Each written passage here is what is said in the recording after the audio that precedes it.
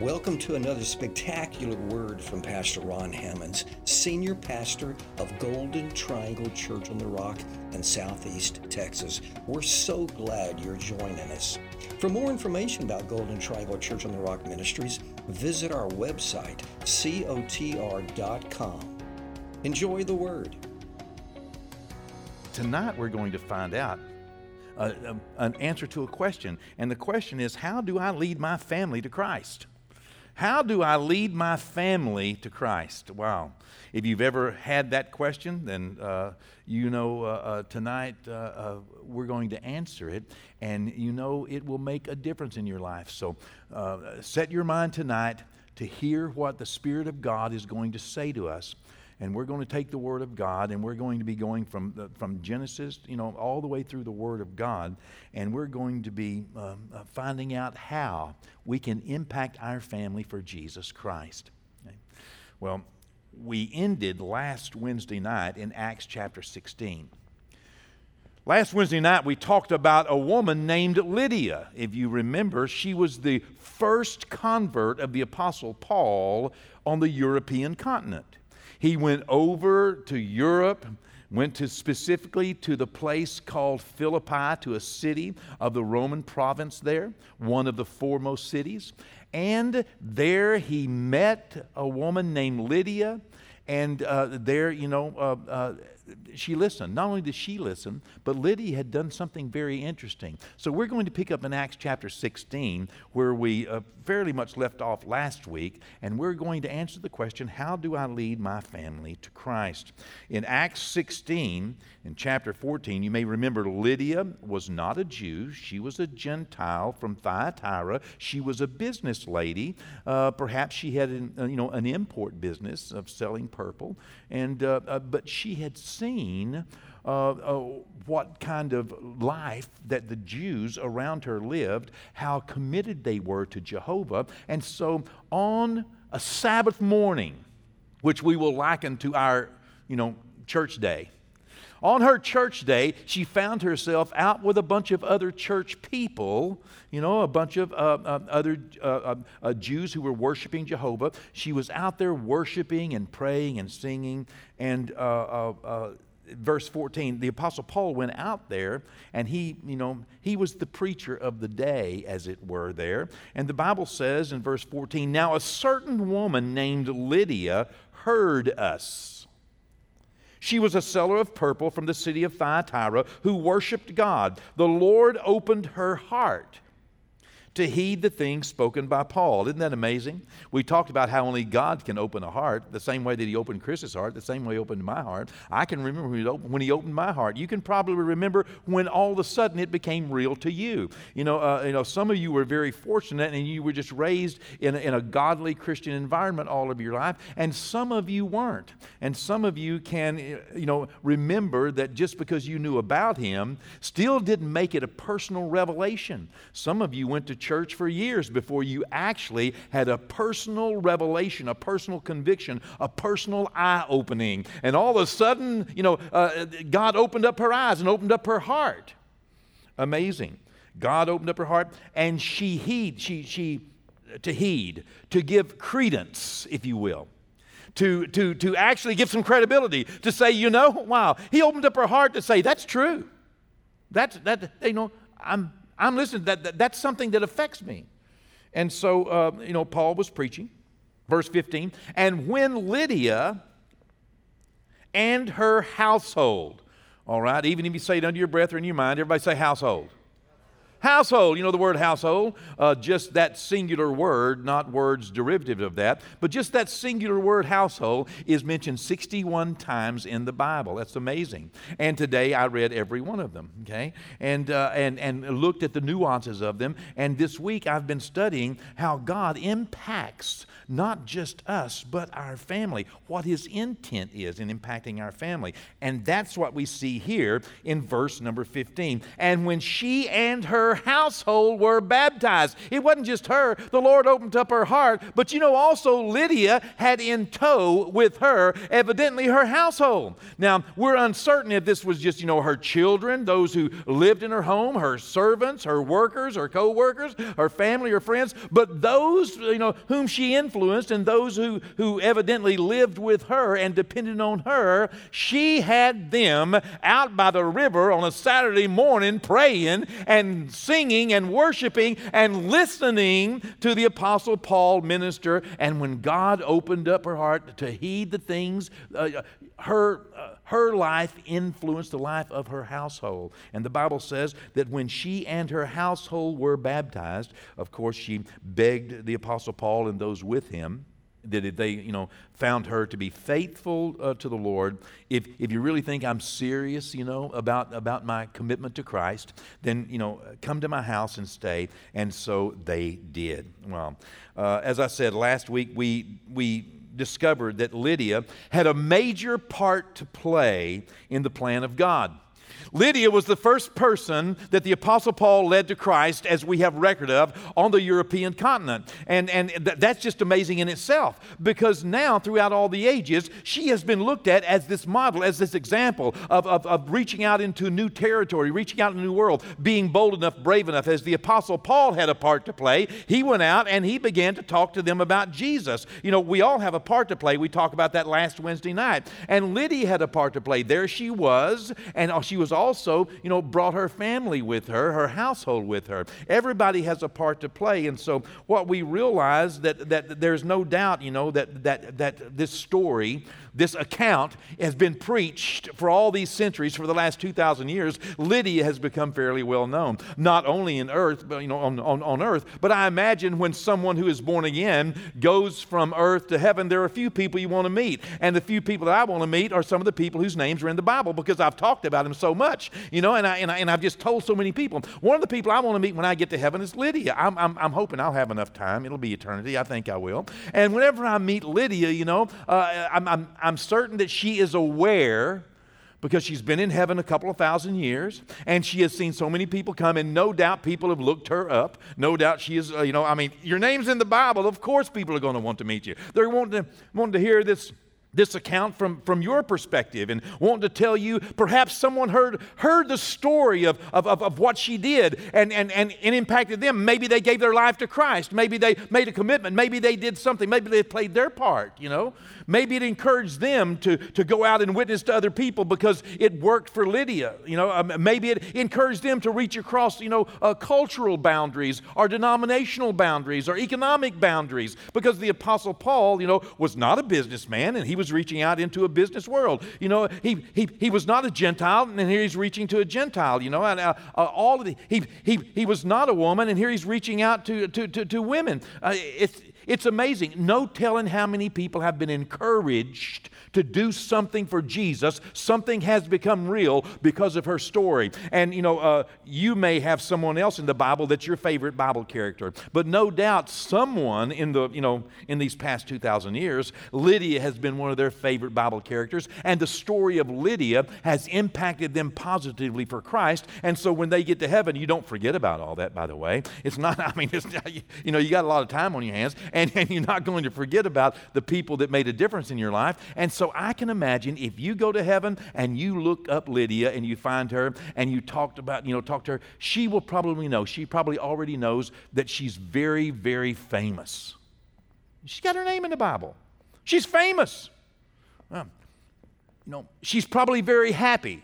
Maybe she's proud that the story, that account, she didn't do it so her name would be in the Bible. Sometimes we read Bible characters and imagine, of course, if I was Elijah, I would act that way because I wouldn't want everybody to know that I was an idiot. Well, Elijah didn't know his name was going to be in the Bible.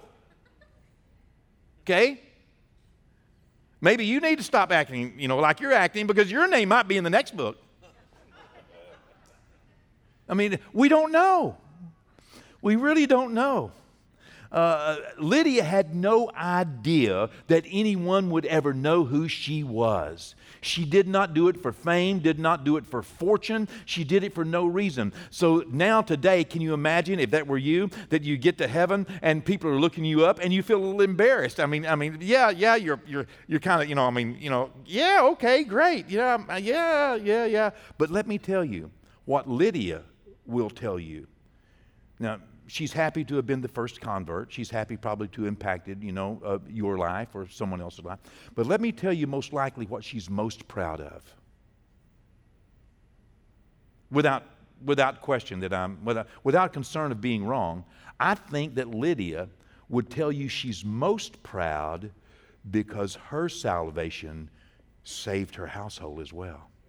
She's most proud about those in her household, those that knew her, those who were close to her, those that had surrounded. She's probably, I would imagine, most proud, not that her name is in the Bible, but rather that her family is in heaven. That's what I would be most proud of. And I imagine that she's that kind of person. I can easily imagine. And I know that God chose her. Do you know when God chose her?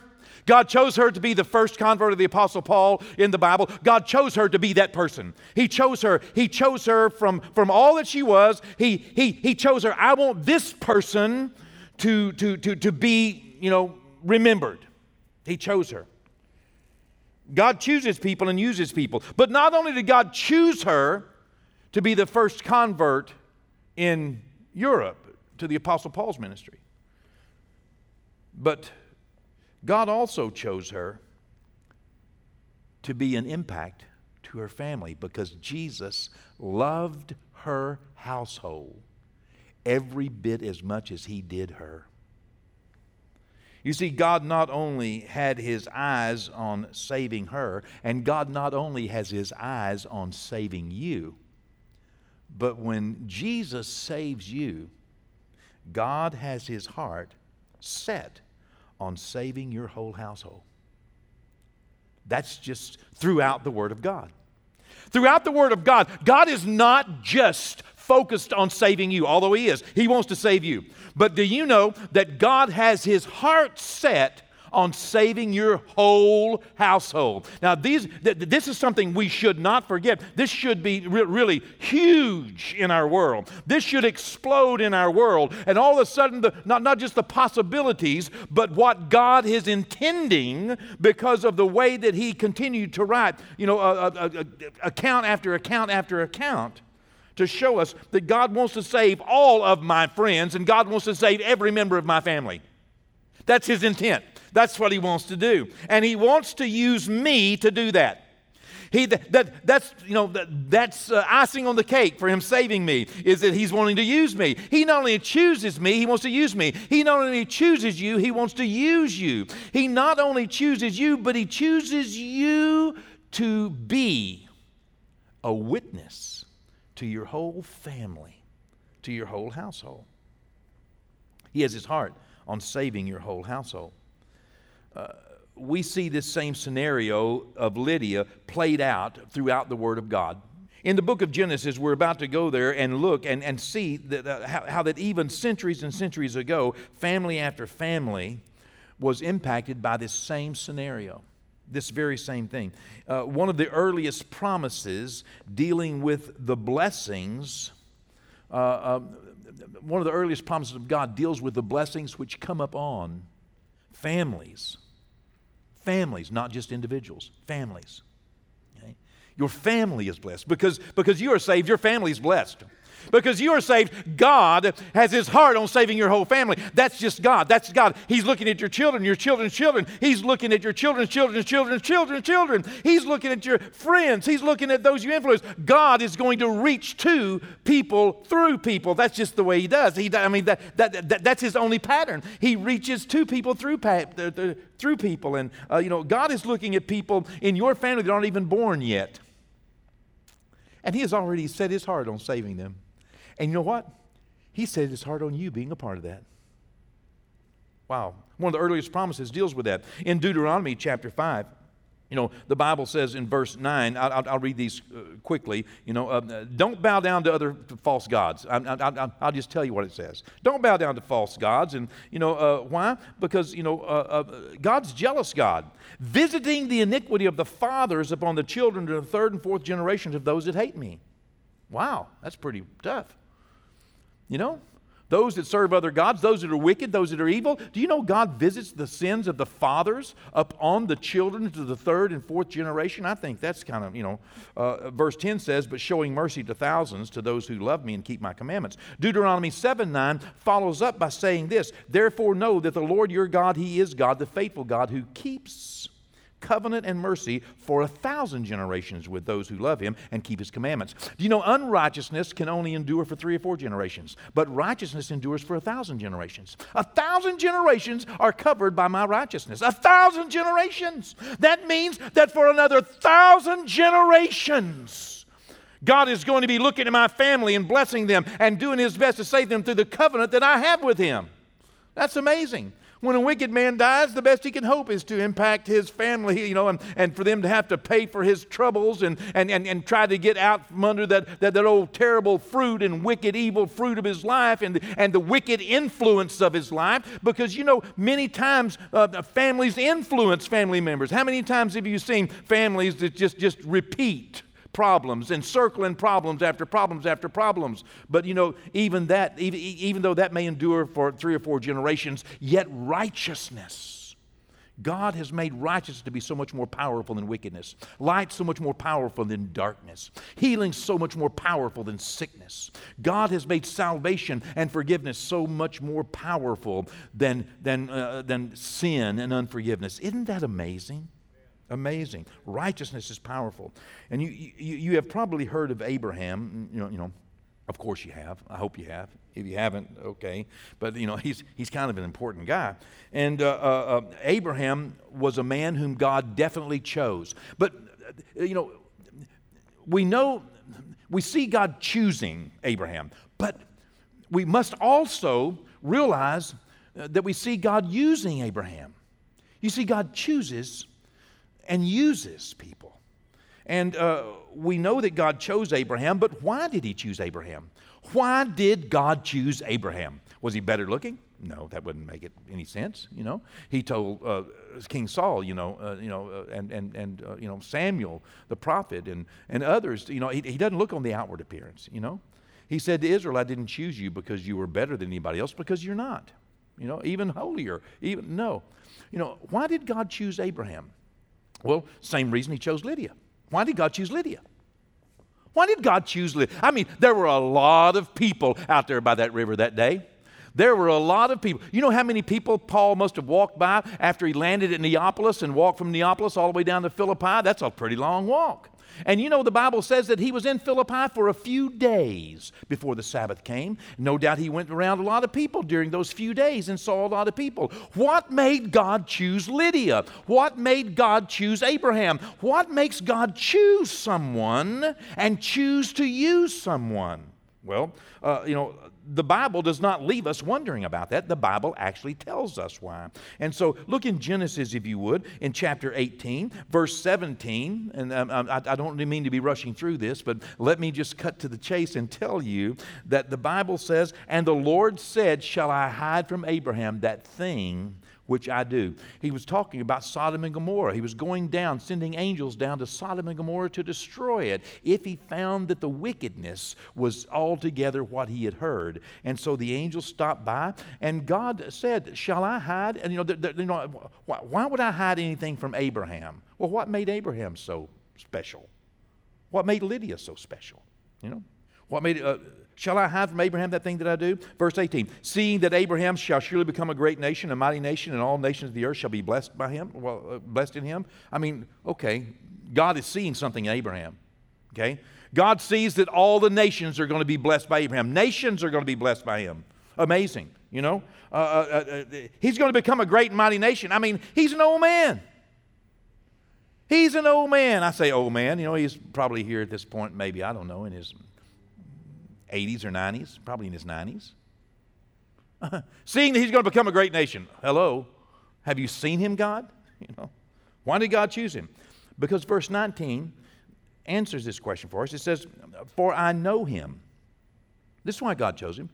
God knows him, but God knows you too. I know him that he will command his children and his household after him. I know that he's going to be involved in his family and his friends and those he surrounds himself with. I know what Abraham's going to do. This is why I choose Abraham. This is why I decide that I'm going to reveal things to Abraham, because Abraham's going to become a great nation, and nations of the earth be blessed in him. Why? Because I know him that he is going to command his children. He's going to actually step up in his children's life. He's going to be a prolific, strong figure. He's going to speak into his children's life. He's not just going to let them, one day choose for themselves what's going to, he's going to command them. He's going to not just command them, but he's going to command his whole household. He is actually going to teach them and train them, which we see him doing later on. His whole household after him, and they shall keep the way of the Lord. Of course, train a child up in the way they'll go, and when they get old, they will not depart from it. They will keep the way of the Lord. This is why I'm going to choose Abraham, because I got a big thing to do in the earth. I got something big to do in the earth, and I know something about Abraham. I've been watching him. I know Abraham. If I can get through to Abraham and bless Abraham, then he is going to absolutely let everybody in his family know that I'm a good God, a loving God, a caring God, that I have a relationship, I have a covenant, that I will, do what I say. And he will command his children, his household. They will keep the way of the Lord. They will do justice and judgment, that the Lord may bring upon Abraham that which he spoken of him. All the earth's going to be blessed in him. And Abraham's going to do this, and that's why I know that he's going to be a great nation, is because he's going to take command of those that are in his influence. He's going to lead them in the right way, teach them and train them, just like Lydia, who brought her household. I mean, do you think, let's just imagine, let's just go ahead and let our minds imagine things that we cannot know, but do you think that her children or her servants wanted to get up early on a Saturday morning and go out and pray to a God that wasn't even a part of their world? Probably not. She probably made them. She probably commanded them. Yeah? You ever been a kid, been commanded to go to church? Yeah. Well, here you are now. Look, it must have worked. Come on now. Trained in the way that you should go? Yeah, sure. And he will command his children to keep the way. As we heard earlier, God has his heart on saving your whole household. If we just fast forward into Genesis chapter 35, Abraham had a son named Isaac, one of his sons named Isaac, who the covenant passed to. Isaac had a couple of sons, Jacob and Esau. The Bible tells us in Genesis 35 that verse number 2, and Jacob said to his household. Jacob said to his household. Interesting, huh? And to all who were with him, put away the foreign gods that are among you, purify yourselves and change your garments, and then let us rise and go up to Bethel. What is he saying? Well, Bethel means in Hebrew, house of God. Bet-el, the house of God. Let's go to church. Okay, what did he say? He said to his children. He said to his family, he said to his household. This is what Jacob said when he was in his, let's see, Jacob was probably about 90, he was somewhere in his early 90s, probably about this time. And this is what he said to his household. He said this to his children's household. He said, get up, take a bath, get ready, get your clothes on, and let's go to church. He did. He just did. And they said, let's build an altar there to the Lord. Let's do something for God here.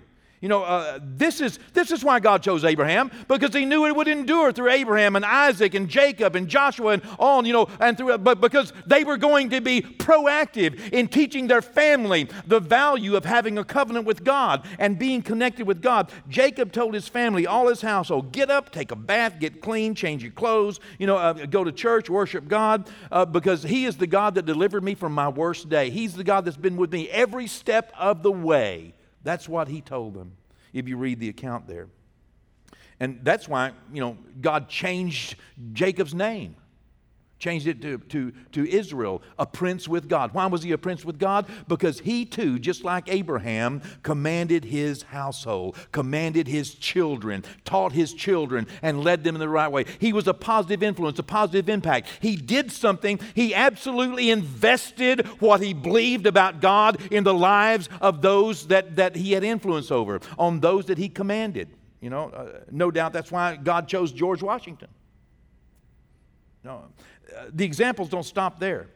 Rahab, she was saved by Joshua. You can read in the book of Joshua, the 6th chapter, verse 25. The Bible says that Rahab and her father, her whole household of her father, was saved. Everybody else in Jericho killed, saved. Why? Because God's into saving households. God's into not just saving individuals, but households. God wants the family. God had his heart not just set on Rahab, he had his heart set on Rahab's whole family, whole household, and they were all saved. They're picture after picture. In Joshua 24:15, Joshua said, "As for me and my house, everybody, we're going to serve the Lord." It's not a suggestion, it is a command. We are going to serve the Lord. It's a command. I love that. How powerful is that? 2 Samuel chapter 6, the Bible says that when the Ark of the Covenant had to be put in Obed-Edom's house for a short time, the Bible says that everything in Obed-Edom's house and his whole household was blessed because God was in the house. Because Obed-Edom said, "Yes, bring the presence and the power and the glory of God into my house." And when Obed-Edom said yes, even though it was killing other people, even though other people were afraid of it, Obed-Edom said, "Let's bring the presence of God into my house." And the Bible says his whole household was blessed and everything he had. Amazing. 2 Samuel, the 6th chapter also, the Bible tells us of the Ark of the Covenant being brought into Jerusalem. And David out there dancing. He was out there dancing and worshiping God. They were having church, okay? Church was having an outdoor party, okay? And he was just in love with God. And the Bible says he left that moment of enjoying worshiping God. He left worship with the intent, the Bible says, of going to his household to bless his household. He left church, went home to bless those that didn't get to go to church that day. He went home with a purpose. When we leave church and somebody didn't get to go to church with us that day, and we're going home to a household or going home to people we influence, we ought to be going there with the thought of, I just had an experience with the presence of God, with the Word of God, and I, with intent, am going home to bless those in my household, to be a blessing to them, because God has been a blessing to me. In Acts chapter 16 again, if we read on down further from Lydia's account, we get to this jailer. You remember the jailer?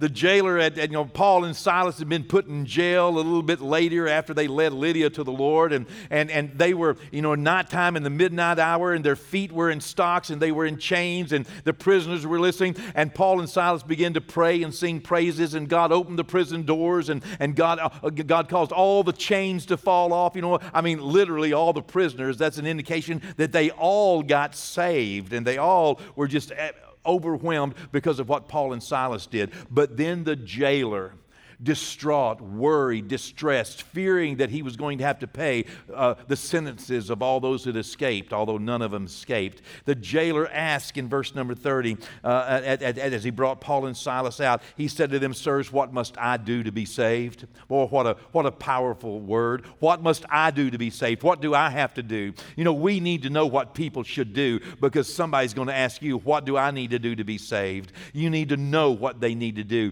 And this is what Paul answered. So Paul and Silas, they said, "Believe on the Lord Jesus Christ and you will be saved." That's not where it stopped. You will be saved, you and your household. God is a household God.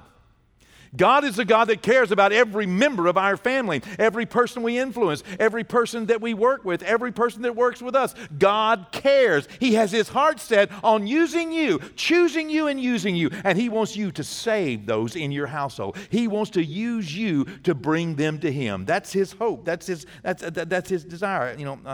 So how do I lead my family to Christ? Well, first realize that God saved you with a purpose. He saved you, and when He saved you, He had His eye not only on saving you, but He had His eye on impacting your father, Oh, you may not even believe it. You may not see it. You don't even think it can happen. God doesn't feel that way about it. He had his eye on saving your friend. You may not see it. You may not believe it. You may not know it. You may think it's impossible. You know, whenever God got me right with him, God had his eye on all the people that I would touch. And do you know that family member after family member after family member after family member after family member after family member after family member has gotten born again because God chooses and God uses. He has an eye on your family. His heart is set on using you to impact other people in your life that you are connected to. It is his covenant charge. And we need to be like Abraham. First, we need to realize God wants to save my friends and my family. That's his hope. That's where his heart is. And he's willing to do whatever it takes. And he can do things behind the scenes that we cannot imagine. And he is wanting to absolutely reach our family and our friends. And we need to remember that Abraham, he stepped up to the plate. He commanded, like Lydia, most likely, hey, come on, go with me. He commanded, many times. I can't tell you the number of times. I bet there's been more than 1,000 times that whenever I've got to the place where I'm witnessing to somebody, that I will say to them, pray with me. And when they look at me, I will say, listen, that's not a suggestion, that's a command. Pray with me. Pray with me now. And invariably, they will bow their head and begin to pray. Where do we get that from? We get that from Acts, the 17th chapter and verse 30. It's what the Word of God says, that God has commanded all men everywhere to repent. Do you know, without regard to what you may be going through in life, your family or your friends are going through, let me tell you, don't give up on them. God's not going to give up on them. Continue to bring them to church. Continue to step up into their life. And they might not hear you the first time. They might not hear you the 101st time. But believe you me, God's going to use you. He's choosing you and He's going to use you. They will not be able to get away. In their darkest hour, in their loneliest moment, in the time whenever they think, no one else knows where they are, God will show up in their bedroom. God will show up in their dreams. God will show up in their friends. God will show up at school. God will show up at work. God will show up and He will send angels on assignment and ministers across their path, people that you don't know about, people you may never even find out about. And Almighty God will not be slack. He will not forget your labor of love if He can just get you to labor in love. He'll not forget your labor of love. He'll use you. Because He's got an eye, He's got His heart set on your family. And be like Jacob and Lydia. Take everybody you can to church. I mean, come on now. That's what they did. Get them under the Word of God. That's what Lydia did. Got them under Paul's preaching. There's something powerful about sitting under the preaching of the Word of God. There's something powerful about having your heart stirred. Come on now. You may not think it's doing any good. You may just think, oh, I'm just spinning my wheels. You may not think you're ever going to see some fruit of it, but you will. You will. No word of God is void of power. And the Bible says in Isaiah the 55th chapter, it says, as the rain comes down and does not return, but waters the earth that it may bring forth and bud, so shall my word be, that it will not return to me void. When the word of God goes out into the ears and the heart of somebody, even if they aren't listening, God's word will not return void. You have hope in Christ when you have hope nowhere else. When you cannot hope in your children, when you cannot hope in your parents, when you cannot hope in your neighbors, when you cannot hope in your friends, when you can't hope in your spouse, when you can't even hope in yourself, you can hope in God and keep putting that word of God in there. Keep on being a witness. Keep on loving. Keep on encouraging. And when it comes your moment, if you step up to a plate and you have that place, you need to step up in a real way and say, come on, let's go. Let's do this. Involve them in hearing the word of God and let them hear the word of God at home. You can find that out as I'm closing in Acts chapter 10. You can see it in Acts chapter 16, how Cornelius invited the preacher into his home, how that the jailer invited the preacher into his home, and the children heard, and the Bible says everyone that heard got born again. Everyone that heard got filled with the Holy Spirit. You need to get people into the place where they can hear the Word of God. Invite the Word of God into your home. Invite the Word of God, bring the worship of God into your home. Bring God into your home. That's how you can lead your family to Christ. Hey, thanks again for joining us for another powerful message from Pastor Ron Hemmons. Visit cotr.com and subscribe to our social media platforms to stay up to date. As well, receive more encouraging messages from our pastor and details of the work we're doing both in our community and communities like ours around the world. Today and every day, God bless.